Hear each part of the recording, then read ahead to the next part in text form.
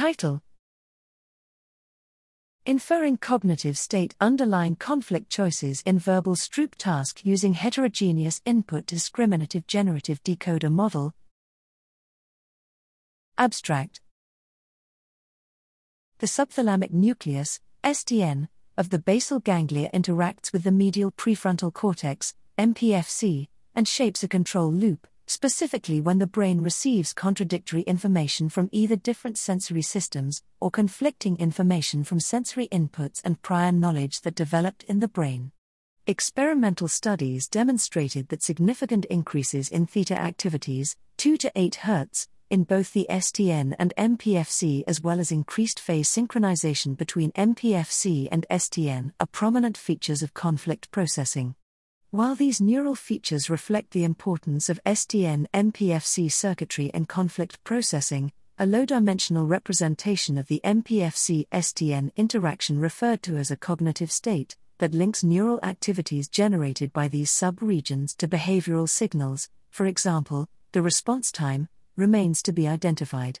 Here, we propose a new model, namely, the Heterogeneous Input Discriminative-Generative Decoder, HIDGD, model, to infer a cognitive state underlying decision-making based on neural activities, STN and MPFC, and behavioral signals, individuals' response time, recorded in 10 Parkinson's disease patients while they performed a Stroop task. PD patients may have conflict processing which is quantitatively, maybe qualitative in some, different from healthy population. Using extensive synthetic and experimental data, we showed that the HIDGD model can diffuse information from neural and behavioral data simultaneously and estimate cognitive states underlying conflict and non-conflict trials significantly better than traditional methods.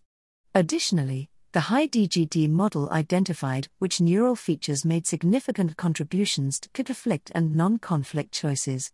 Interestingly, the estimated features match well with those reported in experimental studies.